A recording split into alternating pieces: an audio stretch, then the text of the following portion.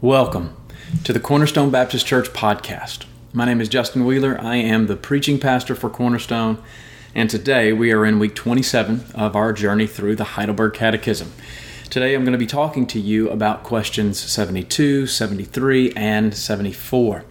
And this week we're still on the subject of baptism. We've been talking about ordinances, or what some call sacraments, for the last 3 weeks. Last week we started on the subject of baptism, and this week we're going to round it off. And here's the first time, really, that we're going to take a major detour from what the Heidelberg has to say. Now, we've been working through this catechism over the year, right? So far, since January 1 of 2019. And we've hit a few questions along the way that kind of made us scratch our heads. But truly, on the whole, it's been really helpful. It's been very encouraging, very informative, and that's why we're doing this as a church. But I'll just be honest with you, from day one, I knew that we were going to reach a few points along the way where our understanding as a church, and my understanding as a Baptist pastor, my understanding of certain doctrines are going to be quite different from what the Heidelberg teaches. I mean, we knew this was coming, and today we've really come to the first point where there's a major deviation between what Heidelberg teaches and what we believe. And we see that deviation in question 74. And so I know we've got to do 72 and 73, but let me just go ahead and bring this up. Here's what question 74 asks. Are infants also to be baptized? And the answer is yes, at least from their perspective. But I and my fellow Credo Baptist brothers and sisters would answer that question with a clear and resounding no. It is not newborn babies that we see being baptized in the New Testament, but only newborn believers in Christ. And so today, we're going to briefly address the differences between our position, a Credo Baptist position, and the Paedo Baptist position. And I'm also going to reword question 74 and ask who can be baptized. But we're not going to skip over questions 72 and 73. So let's get right into those two questions. Number 72. Is then the outward washing with water itself the washing away of sins? And the answer is no. For only the blood of Jesus Christ and the Holy Spirit cleanses us from all sin. Now, part of the reason this question is necessary is because of something we talked about a little bit last week. It's because of the difficulty we have with understanding the interplay and connection between spiritual realities and physical realities. A few weeks ago, I quoted Matthew Henry, and I love this quote. Here's what he said. When he said, "We live in a world of sense, not yet in a world of spirits. And because we therefore find it hard to look above the things that are seen, we are directed in a sacrament to look through them to those things that are not seen, which the sacraments represent." Now, I love what Henry says there. He's identifying with the fact that we live in a world of the five senses. We understand what we can see, hear, taste, touch, and smell. But there's another world that the Bible opens up to us. It's the world that is unseen. It's the world of the spirits, the spiritual world, if you will. And one of the ways that God has helped us to understand some of those spiritual realities, because we're so bound by our understanding of the physical reality, is that God has given us, He's taught us, He's revealed things to us, but He's also given us these sacraments, these ordinances to help us to see the connection between the spiritual realities and a physical world. And so, these things are compelling, that they bring clarity between things that are hard for us to understand. God has given these ordinances to us to help us to see the connections more clearly. And baptism is an example of that. The water of baptism is a physical experience. It does not actually wash away and cleanse our hearts from the effects of sin. That's our spiritual need. But baptism is a physical sign that points to a spiritual reality. Baptism is a sign and symbol of that cleansing of sin that we need, but it actually doesn't work to cleanse us from sin. When a person is baptized, they're declaring themselves to be believers in Christ. They're united with Jesus. The picture of baptism is one of the individual identifying with the death, burial, and resurrection of Christ. And in this way, baptism saves us, not because there's this magical cleansing of sin in the water itself, but because we are trusting in the work of Christ to cleanse us from sin. And so baptism it's like an appeal. We are appealing to God, that we are declaring that what happened to Jesus has served to affect us. Our baptism is an appeal to God that we are trusting in what He has provided to save us from judgment. Tom Schreiner, who's written a wonderful book on baptism, he says this. He says, "The waters of baptism, like the waters of the flood," referring back to Genesis 6, "demonstrate that destruction is at hand. But believers are rescued from these waters in that they are baptized with Christ, who has also emerged from the waters of death through His resurrection." And so we're being united with Him, and we're displaying that union through our baptism. The waters don't actually save. The water doesn't actually wash away our sin, but it is a symbol of our union with Jesus. So baptism is not an exercise of trusting in the water to cleanse us and save us. It is an exercise of displaying our trust in Jesus and the Spirit of God to save us and cleanse us. Now, question 73 is going to follow right on the heels of this, but it's going to draw attention to a particular phrase that we see in the New Testament. Here's question 73. Why then does the Holy Spirit call baptism the washing of regeneration and the washing away of sins, right? So the question before was, does the water wash away our sin? Well, no, it doesn't. It just shows our union. Well, here's the question. Well, then why does the Word of God say this? And the answer is this. God speaks this way for good reason. He wants to teach us that the blood and Spirit of Christ wash away our sins, just as water washes away dirt from our bodies. So one is a spiritual reality. The blood of Christ washes away our sin. Another is a physical example that points to that spiritual reality, and it's how water actually cleanses our bodies. But the answer goes on. But more important, God wants to assure us by this divine pledge and sign that the washing away of our sins spiritually is as real as physical washing with water. Now, this question and answer are addressing some of the things that we've already talked about a little bit, but it's actually addressing the language that Paul uses in Titus 3 when he writes this. Titus 3 and verse 4, "But when the goodness and loving kindness of God our Savior appeared, He saved us, not because of works done by us in righteousness, but according to His own mercy by the washing of regeneration and renewal of the Holy Spirit." Now, one of the interesting things to point out from this verse is that water baptism is not mentioned in it at all. There's a reference to washing. And because of that reference to washing in a general sense, people have often associated it with baptism and what actually occurs in baptism. But the main point of this text is not the physical washing of regeneration, new birth, but the work of the Holy Spirit to bring about that new birth in our hearts. The Spirit does this. It's by His own mercy. The Spirit is the one who brings about the washing of regeneration and the renewal that we need. So the Catechism really does a great job in answering this question and showing the connection between the physical and the spiritual. The blood of and Spirit of Christ wash away our sins, just as water washes away dirt from our bodies. But now, let's look at the final question of the week, and it's one that we're going to have to spend some time on because it's going to give us a few problems, right? So, question 74, are infants also to be baptized? Well, the answer from Heidelberg is this: yes, but listen to the theology in the answer. Infants, as well as adults, are in God's covenant and are His people. Now, I would completely disagree with that. They, no less than adults, are promised the forgiveness of sin through Christ's blood and the Holy Spirit who produces faith. I would disagree with that as well.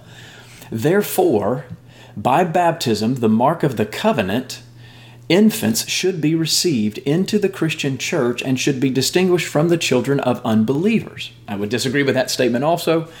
And then the final statement, this was done in the Old Testament by circumcision, which was replaced in the New Testament by baptism. Now, I would agree with a part of that last statement, but on the whole, I disagree with this statement and this answer fundamentally. And now let me explain why. I not only think that the question is wrongly worded, it's the wrong question, but I disagree with the answer almost entirely. Those who hold to a Paedo-Baptist view, they do so because of their understanding of the continuity between the covenant that God made with His people in the Old Testament and the covenant that God has made with His people in the New Testament. They would agree that there are some significant differences between these two covenants and their signs, but they see them as being on something of a continuum. Now, let me give you a couple of quotes from Stephen Wellum where he works to explain what I'm talking about. Here's what he says. Wellum writes, the Reformed Paedo-Baptist conception of the covenant of grace may be defined in a number of ways, but at its heart, it is understood as God's sovereign, gracious choice by which He chooses to save a people for Himself by providing sinners life and salvation through the last Adam, the covenantal head of His people, the Lord Jesus Christ, as well as all that is necessary to bring the elect to saving faith by the effectual work of the Holy Spirit. And then he goes on and he says this, given that the covenant of grace is an organic unity across the ages, this entails, so the argument goes, that the people of God, Israel, and the church are essentially one people in nature and structure, and that the covenant signs, circumcision for the Old Testament Israelites, baptism for the New Testament church, are also essentially one, especially in regard to the spiritual significance of those signs. Furthermore, he goes on, Reformed Paedo-Baptists argue that since one cannot find any repeal in the New Testament of the Old Testament command to place the sign of the covenant of grace upon covenant children, so the same practice should continue today in the church, given the underlying unity of the covenant across the ages. In a nutshell, that is the Reformed covenantal argument for infant baptism. Now, I think Wellum has done a great job, and he's said so much more. He's written books on this. He's written much online. You can find it on blogs and various things. He's done a good job of just trying to summarize why Paedo-Baptists believe what they believe. They ultimately believe that within the covenants that God has made with His people, there's this continuing ethic of grace that unites those two covenants in specific ways, the people of God and the covenantal signs. And because the New Testament hasn't expressly forbidden the continuity of those things, we should just continue on. The new sign of the covenant of Christ, our covenant with Christ, is baptism, and therefore, in the same way that infants were circumcised, infants should be baptized. Well, that's the framework, but here's the deal. This framework, which gives rise to this Paedo-Baptist thinking, it doesn't answer all of the questions that come about, and I don't think it's consistently evidenced in the New Testament that we should continue to do things in this way.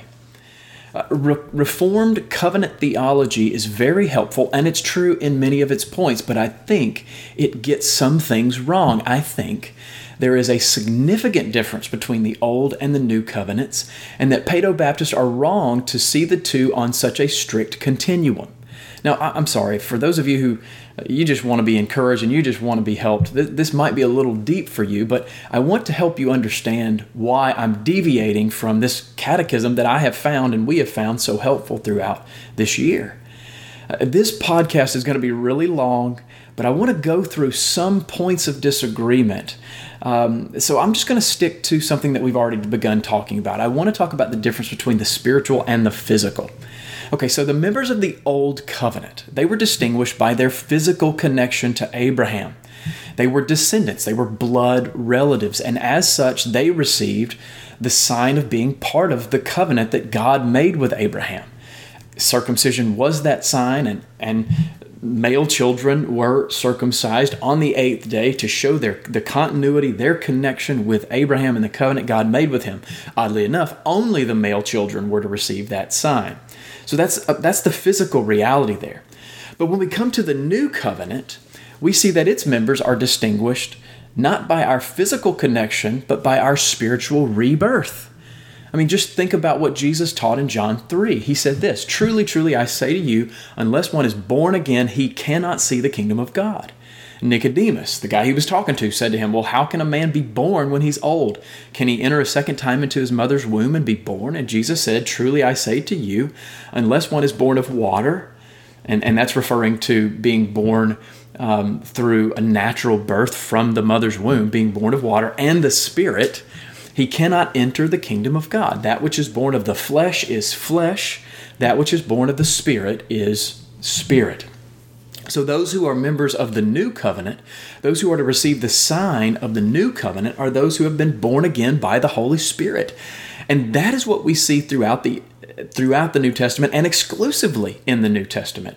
The gospel is proclaimed, men and women believe in Christ and turn from their sin, and then they are baptized and brought into fellowship with the community of faith. So there are fundamental differences between the Old Covenant and the New Covenant, between the Old Covenant sign and the New Covenant sign, and how these things are to be done. And we see that throughout the Scriptures. Now, what we're going to see as we look into, I'm going to show you a couple of passages of Scripture, is that at no point is there any deviation from this pattern of baptizing disciples only. And from this in the New Testament, we must conclude that baptism is to be, not only was it only administered in this way, but it is to be administered only to those who give a credible profession of faith in Christ. In other words, those who've been born of the Spirit. So here's Acts 2. The first sermon that was preached after the ascension of Christ is recorded for us in Acts 2. Peter's filled with the Holy Spirit. He stands with boldness. He proclaims the gospel of Christ. And in his sermon, after his sermon, we read this: "Those who received his word were baptized." So they heard the message of Christ. They accepted the message of Christ. And we know that the Holy Spirit opened their eyes and their hearts to help them understand and see this. And they received this message for themselves, and then they received the sign of baptism. They were part of this new covenant community. In Acts chapter 8, the next time we see people being baptized, it comes in Acts 8, verse 12.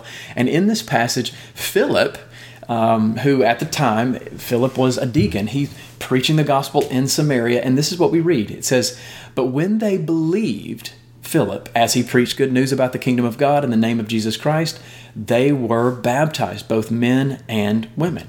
So Philip preached the good news, they believed this good news, and then they were baptized, both men and women. And when they believed, they were baptized. So again, faith precedes baptism. Now this is just a common sign that we see throughout the New Testament, and we're going to continue to see it. In Acts chapter 10, we see Peter's preaching, again, the gospel, and he's in Cornelius' household. He's preaching, and it says this: "The Holy Spirit fell on all those who heard the word." So he was preaching, they were hearing the word, the Holy Spirit fell on them. And then afterwards, everyone who was present, having heard the word and having received the Holy Spirit, they began speaking in tongues. And then Peter says, "Can anyone withhold water for baptizing?"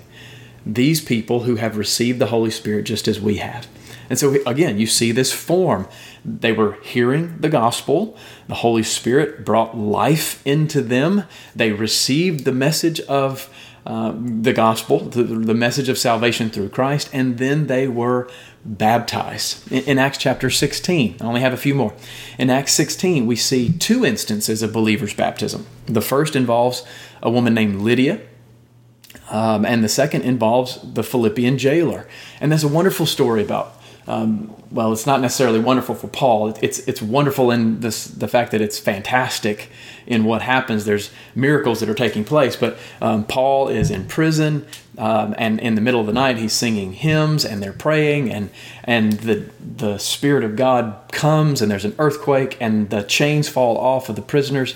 The prison guard runs in. He's about to take his own life, because he's going to die, that all these prisoners are escaped, but they haven't escaped. They're there.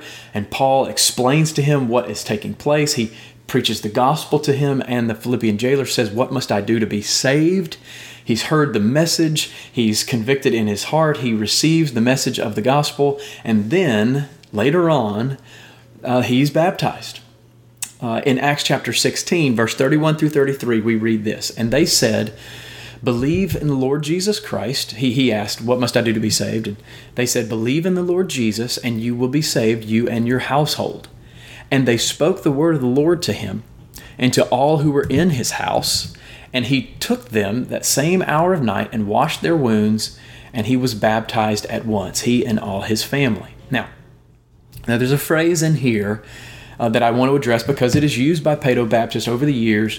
It's been used to support the baptizing of infants, and it's where we read that the jailer's household was baptized. Now, Paedo-Baptists argue that it is possible to infer from this phrase that unbelieving children were part of these households, and therefore it's safe for them to assume that the early church practiced infant baptism. But the problem with this is that there is no biblical evidence to support the claim.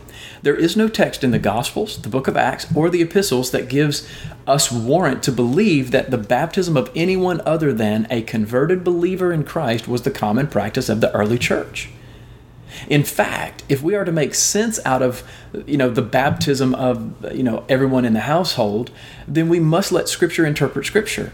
And we can expect that if an entire household is baptized, it's because an entire household heard the gospel, received the Spirit of God, and believed the gospel, because that is the consistent witness of the New Testament. And just so we're clear on this issue, Baptists and Presbyterians agree that there is no express command in Scripture at all that we baptize infants. In fact, a Paedo-Baptist by the name of John Murray, a wonderful theologian, and I'm certain that he was a wonderful man. He's since gone on to be with the Lord. He wrote this: one of the most persuasive objections, and one which closes the argument for a great many people, is that there is no express command to baptize infants and no record in the New Testament of a clear case of infant baptism. The evidence for infant baptism, he says, falls into the category of good and necessary inference, and it is therefore quite indefensible to demand that the evidence required must be in the category of express command or explicit instance. Now, I applaud Murray for his honesty here, but I question his conclusions.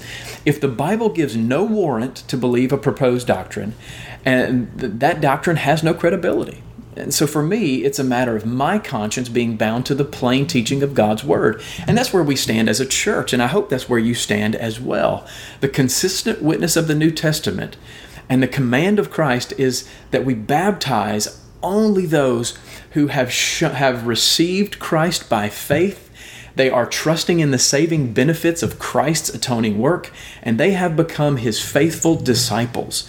The New Testament says nothing about baptizing infants, and therefore I reject the Heidelberg's question 74. And we as a church, though we reject that doctrine, we want to show proper respect to other brothers who disagree with us. But we consider this a fellowship issue, meaning we gather together as a church and we allow into membership only those who have been baptized in a way that is consistent with the teaching of the New Testament. So while we can fellowship and heartily recommend and appreciate and enjoy our fellowship with Paedo-Baptist brothers, we don't share membership with them. And so here's what I want to do. I've said a lot, and there's so much more that can be said, but I want to rephrase question 74. I want to ask it this way: who then should be baptized? And here's the answer that comes from the Baptist Catechism: those who, having been born of God's Spirit, repent of their sins and believe in Jesus Christ for salvation. In other words, only believers should be baptized. Again, there's plenty more that can be said, but I hope that this portion of the conversation has been helpful to you. Now, next week, we're going to continue our study of this ordinance, of the ordinances. We're going to begin looking at the Lord's Supper. And I hope that you'll join me again next week as we look at Lord's Day 28, questions 75, 76, and 77. Now, if you want to learn more about Cornerstone Baptist Church, you can find us online at cornerstonewiley.org. You can follow us on Twitter or Instagram at CBCWiley. You can find us on Facebook at facebook.com/cornerstonewiley. You can also subscribe to this podcast on iTunes or Google Play to stay up to date on all the new content. Thank you so much for listening.